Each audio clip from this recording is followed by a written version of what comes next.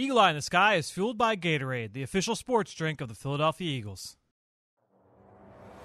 Anything that move, I don't care who it is. Let's go. Give me everything you got. Play fast, play hard. Let's beat these boys tonight in their house. It's party time. It's party time. Hey, we go. Touchdown! You are listening to the Eagle Eye in the Sky podcast. Now here's your host, Fran Duffy. That's right, of the week, and we are talking running backs today as the Eagle Eye in the Sky podcast, fueled by Gatorade, continues. I'm Fran Duffy, and as always, I think we've got a great show for you here on episode number 166. At the top of this week's show, we've got Chalk Talk, where I chat with the running back coach from Temple University, Gabe Infante, who was recently named the Don Shula High School Coach of the Year for his work at St. Joe's Prep here in Philadelphia. Coach and I talked about the award, his coaching philosophy, and what he looks for at the running back position. Let's get to that chat now in Chalk Talk. Let's get down to business. It's time for Chalk Talk. Really pleased to be joined this week by Gabe Infante, the running backs coach at Temple University, former head coach at St. Joe's Prep here in Philadelphia, and this year's Don Shula NFL Head Coach of the Year at the high school level. Coach, welcome to the show. Hey, thanks for having me. So take us through this whole process. You know, I know you were very heavily involved with the Eagles and their high school football showdown. Take us through just really that whole process, that whole event. What has it been like, kind of interacting with the Eagles on this side, and during your role there with the Prep, and what has it been like really winning this award? I know you were at the Pro Bowl a couple weeks ago. You were at the Super Bowl last week. Take us through that whole process. Well, I've had the good fortune over the years of working with the Eagles organization in many different capacities. As a USA Football master trainer, I've run player safety clinics here, and I've always had a great relationship with the Eagles. The Eagles have always been very good to me and to the organizations in the area, the high school programs and the youth organizations. So we've always had the open door here. Even pulling up to the facility this morning, I've been here countless times. Yep. It's been an amazing experience. I'm so grateful for the Eagles to have supported me in that process. Dan Levy was great in encouraging me to follow that process, and the winning of the award was very humbling. Honestly, very shocking to me. Sure. I think one of my friends who's known me for a long time kind of watched me on TV when they presented the award and said, "It's not like you to get choked up like that." And it was just reflecting on 22 years in the making. Sure. A very long road. A lot of great memories, a lot of tough moments. Yep. But just an awesome experience to be able to see the Super Bowl. What a great spectacle that was. I wish the Eagles would have been in it. Yep, that's right. You but and me both. As I was talking to Dan earlier, the fact that we won the Don Shula Award as Philadelphia residents, and then to have Chris Long win the Man of the Year. Yeah. Was a pretty good accomplishment for us this year. Yeah, I got to think that it was kind of a whirlwind those couple of weeks, and really a well-deserved honor. So congratulations once again. Thank you. So let me ask you this now, because now you're taking up residence in my old stomping grounds. What has the transition been like, going from the Prep to now to Temple University at Edberg Olson Hall? Yeah, we've as a school, we've practiced there, and again, always had a great relationship with Temple when I was at the Prep. We have a couple players there now. Yep. We've always had a great relationship. They've always done a great job of recruiting our school. Our two institutions have had a great relationship over the years. So to be honest with you, the transition has been, kind of nice, because I feel like that, a lot like the Eagles, it's been a place where I've spent a lot of time, as a high school coach in the area. The people have been incredibly welcoming. I see similarities between the two institutions and the pride that people have. Yep. There's a tremendous amount of pride associated with the Prep, and I see that same pride with Temple. I see a lot of similarities in our kids, the kids at both places, very hungry, a tremendous brotherhood amongst the kids. Yeah. The Prep has always been well known for that, and in my early days, with Temple and the players there, I see the same kind of, camaraderie. I think it's something probably that's unique to the area. Yep. Tough areas. Sure, no question. Tough kids, tough people. And so there's something about the area that I think creates that kind of atmosphere, and it's something I thrive in. I really enjoy it. So I was a little nervous about making the transition in my early days of meeting our team and our kids and our coaches. It's great to feel a sense of belonging. Yeah, no question. I mean, I feel like that's there's only a couple coaches that are still there from when I was there. Ed Foley was there. I mean, and Ed is a class act, obviously one of the best, and got a lot of buzz this year from his speeches and his press conferences and leading up to the bowl game. But Foles is one of the best. But I got to ask you this question too before we get into X's and O's. What was it like being on the other side of signing day? Because with on top of you got the Pro Bowl, you got the Super Bowl, you got everything else going on. It's like, oh yeah, by the way, signing day right after all that. What was that like being on the other side of it? Interesting to watch. Yeah, it's almost like the Wizard of Oz and getting a chance to see behind the curtain. Sure. But it's changed a lot. And yesterday sitting in the war room and having Coach Carey, basically talk about how it used to be, right? Because now you have the early signing period, which is where the bulk of the signings happen. Yep. And this has really now become kind of not an afterthought. We had a great player sign with us yesterday, but it's a little anticlimactic in the sense that probably most of the work now happens. So it was a little bit more relaxed. I'm sure that it will be next year when we get to that first signing day, but still pretty exciting, to continue to bring great people into the family. So, it's unique. 22 years on one side of the desk, sure. And now starting to see what happens on this side of the desk has been interesting. All right, so let me ask you this question. I'm going into this completely blind. I have no idea how you're going to answer this. As a coach, what gives you the most juice from an X and O standpoint or from a teaching standpoint, a coaching standpoint? What gets you the most fired up? I know you're coaching the running backs now, but is there an area of the game that really gets you the most fired up when trying to teach these young kids? I mean, I think coaching is teaching and teaching is coaching. I still get a tremendous high from when I see a kid get something, like truly when the light bulb comes on, and then when I see that transfer to practice and then a game and a film is extremely exhilarating, as a coach. Sure. It's something when you feel like you've made that difference. Yeah. When you start with a concept, a philosophy, you think you have a solution or you think you have an idea, and then you're able to kind of whittle that down and then present it and then be able to drill it and then be able to see it produce results. That is a very exciting part. Whether it's defense or offense, as a high school coach, I did it all. Sure. So you're dealing with a lot of different issues. But even like in the early days now, sitting in the staff room and listening to our offense and how we're going to install that, and then in brief meetings with guys and starting to try and install that, I still get really excited about, how do I present this better? How do I get the kids to retain this? How do I organize the material so that, they can retain more information quicker so that we can focus on other things, right? Yeah. You only have so much amount of time. And so the teaching aspect of it, the formulating of an install, the formulating of a teaching progression is something that I love, because I really do think that that's like the key to coaching. Yeah. So there are guys that are really good on a board.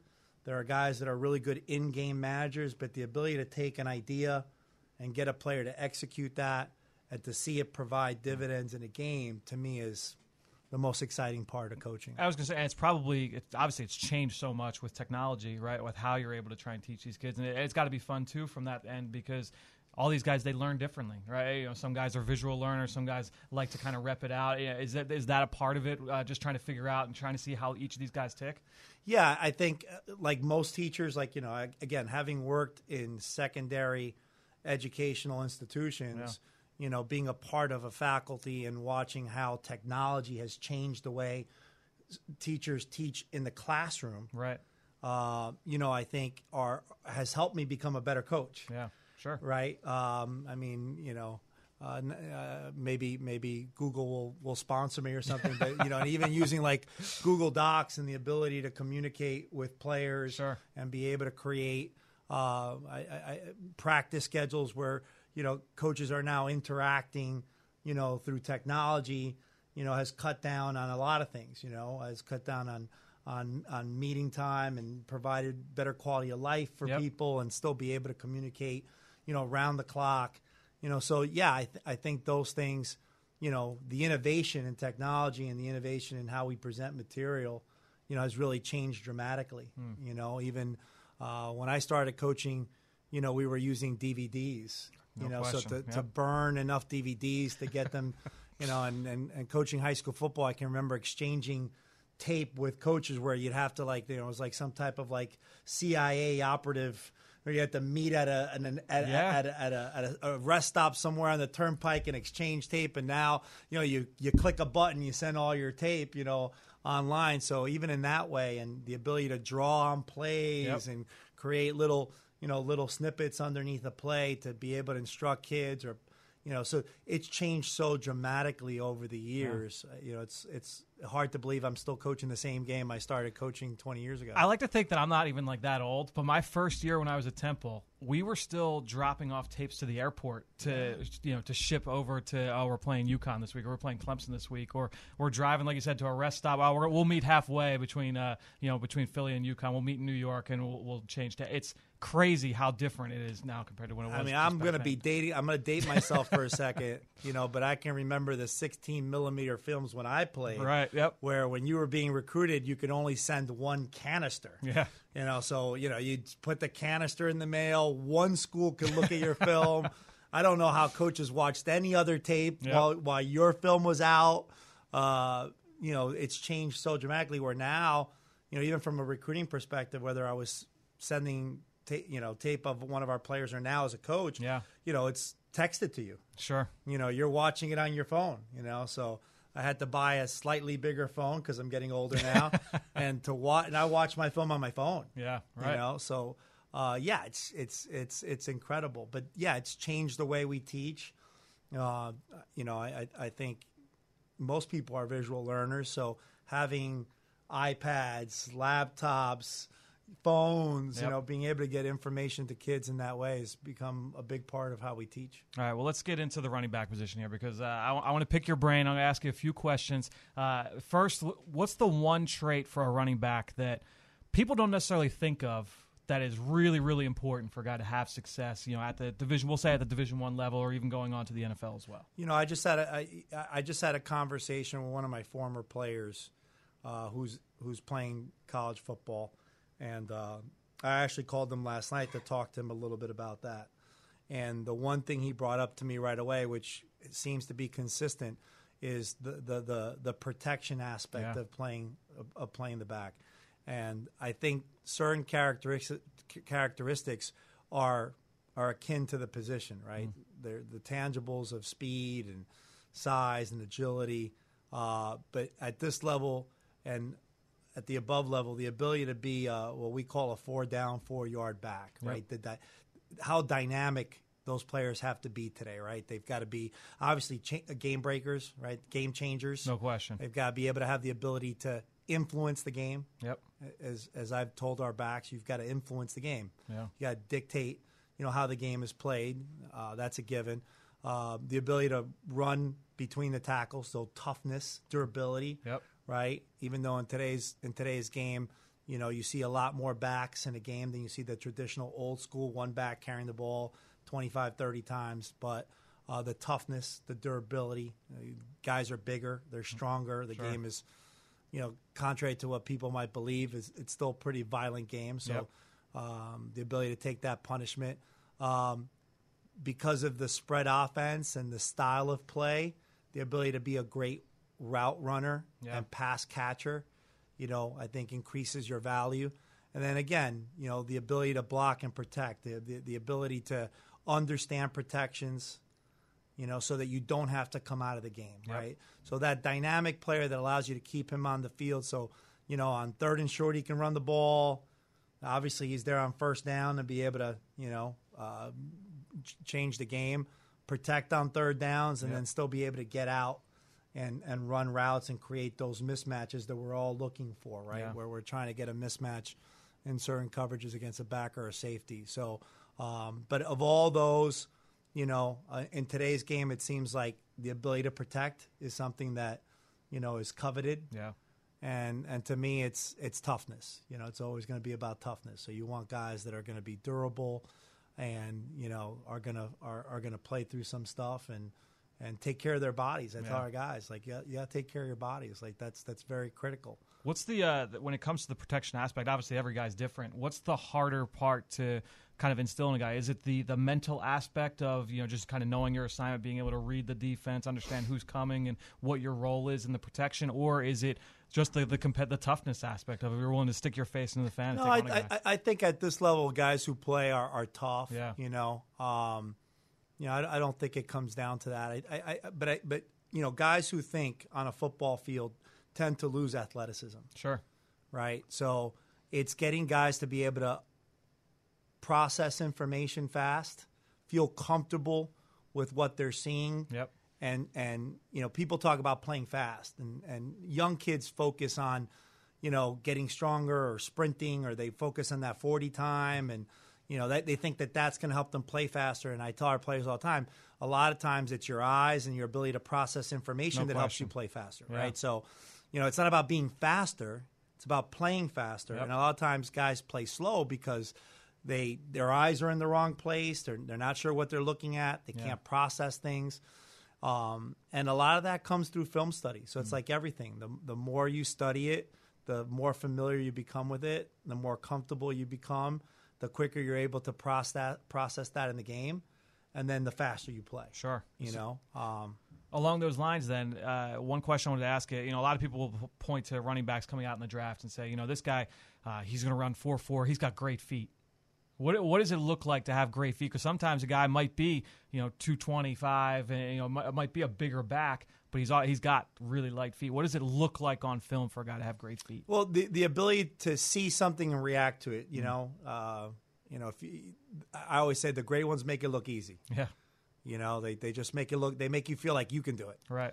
But at the end of the day, to me, light feet or quick feet or agility is about being able to see things and react to them, and be effective, right? Because you can react to it. I throw a bag at your legs and you might see it and jump out of the way, but you might fall down. Right. So the great ones that I've been fortunate enough to coach and see not only can see it and react to it, but then can reaccelerate. Sure. Right. So they rarely break stride, or they rarely slow down. If you look at some of the really good backs, what I think separates them is the ability to make a cut without truly decelerating. Without question. Right? Because there are other guys tracking you at that point. Yep. So the ability to see something, react to it, and then be able to reaccelerate or maintain your acceleration so that the other guys that are tracking you don't close on you is a really important skill, right? Because that's like Saquon Barkley is like, he's a freak show, but that's like, you watched him last year with the Giants, and that's something that, he'll make a cut at top speed. It might be in traffic. It might be along the sideline. It might be out in space at the third level.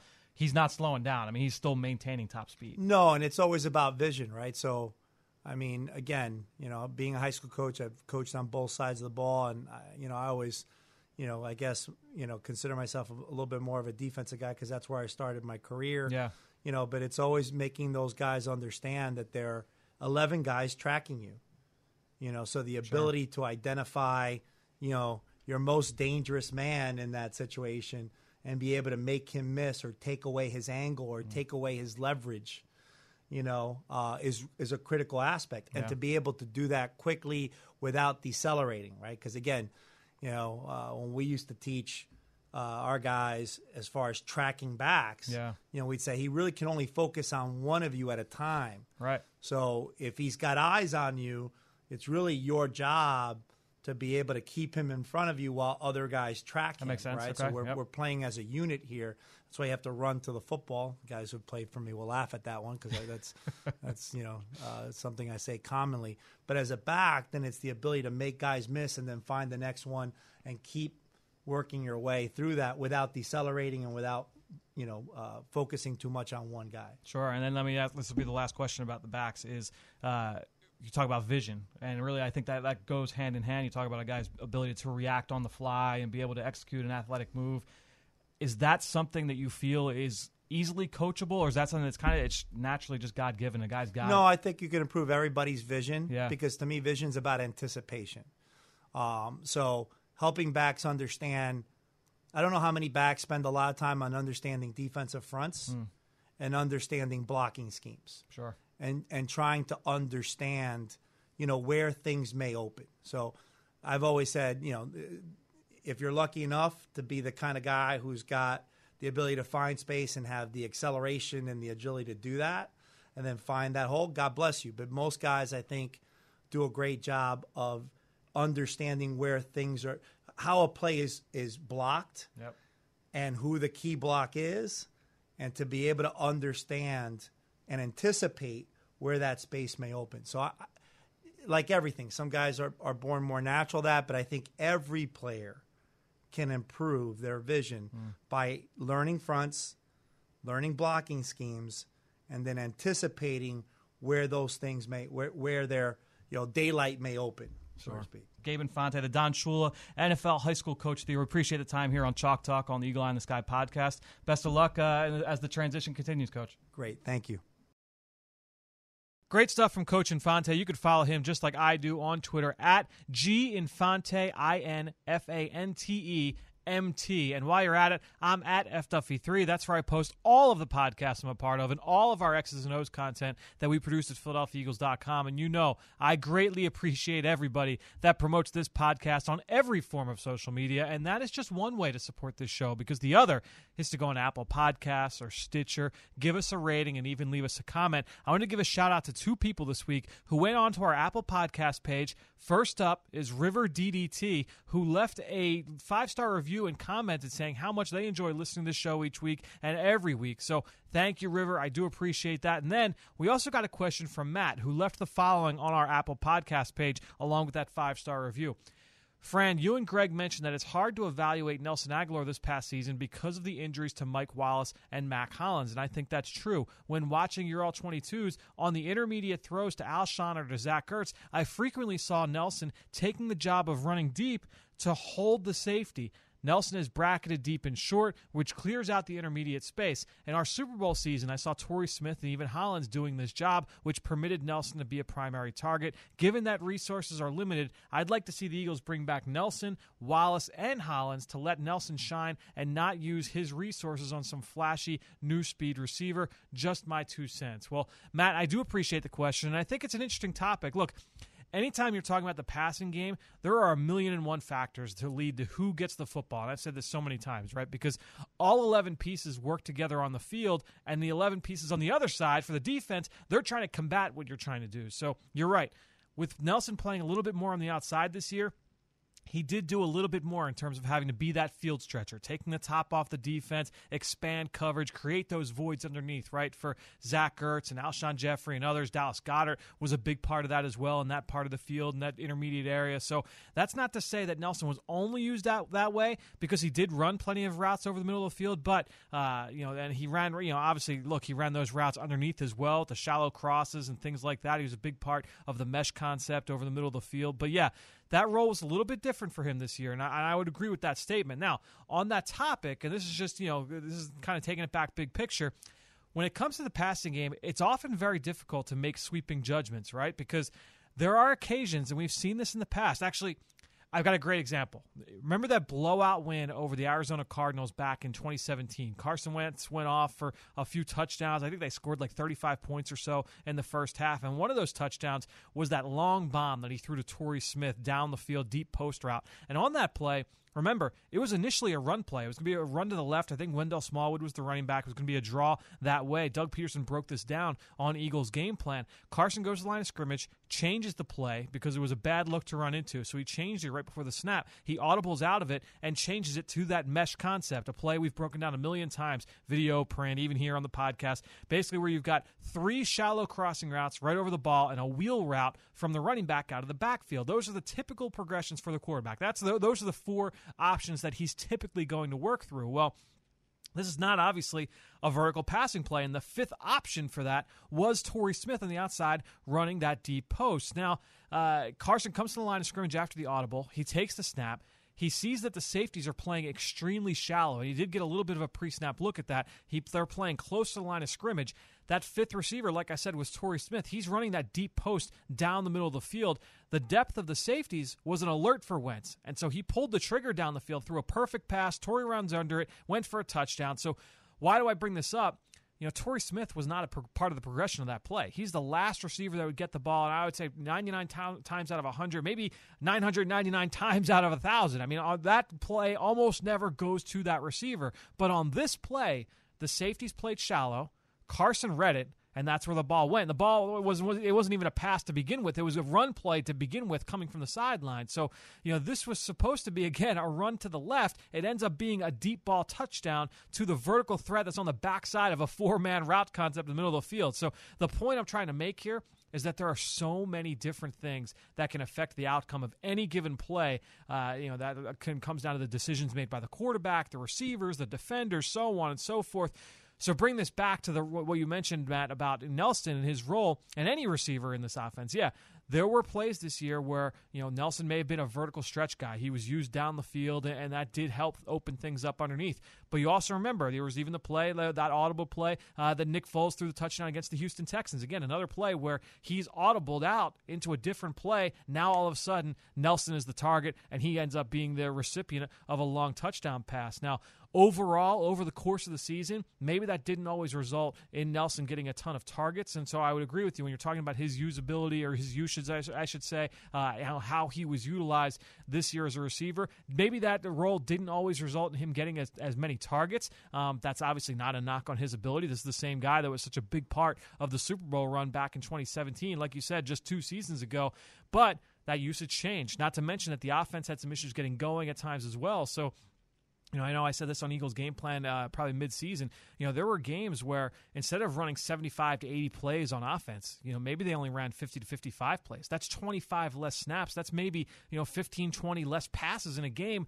And those 15 to 20 targets, they get spread around to so many different people. So when the offense isn't running well, now all of a sudden, the targets, the opportunities for players start to dwindle. So, the passing game and offense in general is just very funny that way. I'm glad you took notice of it. Thank you, Matt, for the question. Thank you, as always, for listening each week. And thank you to all of you out there for your continued support of this show and all the rest of our podcast offerings on PhiladelphiaEagles.com. All right, great stuff this week from Gabe Infante and all of you out there listening, whether you're on Apple Podcasts, Stitcher, TuneIn, Spotify, Google Play, and, of course, on PhiladelphiaEagles.com and the Eagles mobile app. Thank you again. One last time, take a few seconds, go rate the show, leave us a comment. Don't be afraid to leave a question on there. I'll tell you what, that question from Matt, that's the last one in the queue. So if you want to kind of show up in next week's show, maybe be a center point of what we're going to talk about in next week's podcast, now's the time. Go leave a 5-star rating, leave a comment, and you can come up with a show idea potentially for the next couple of weeks. But that being said, that'll do it. Another show of the books here on the Eagle Eye in the Sky podcast, fueled by Gatorade, for everybody here at the NovaCare Complex. I'm Fran Duffy. We will talk to you next week.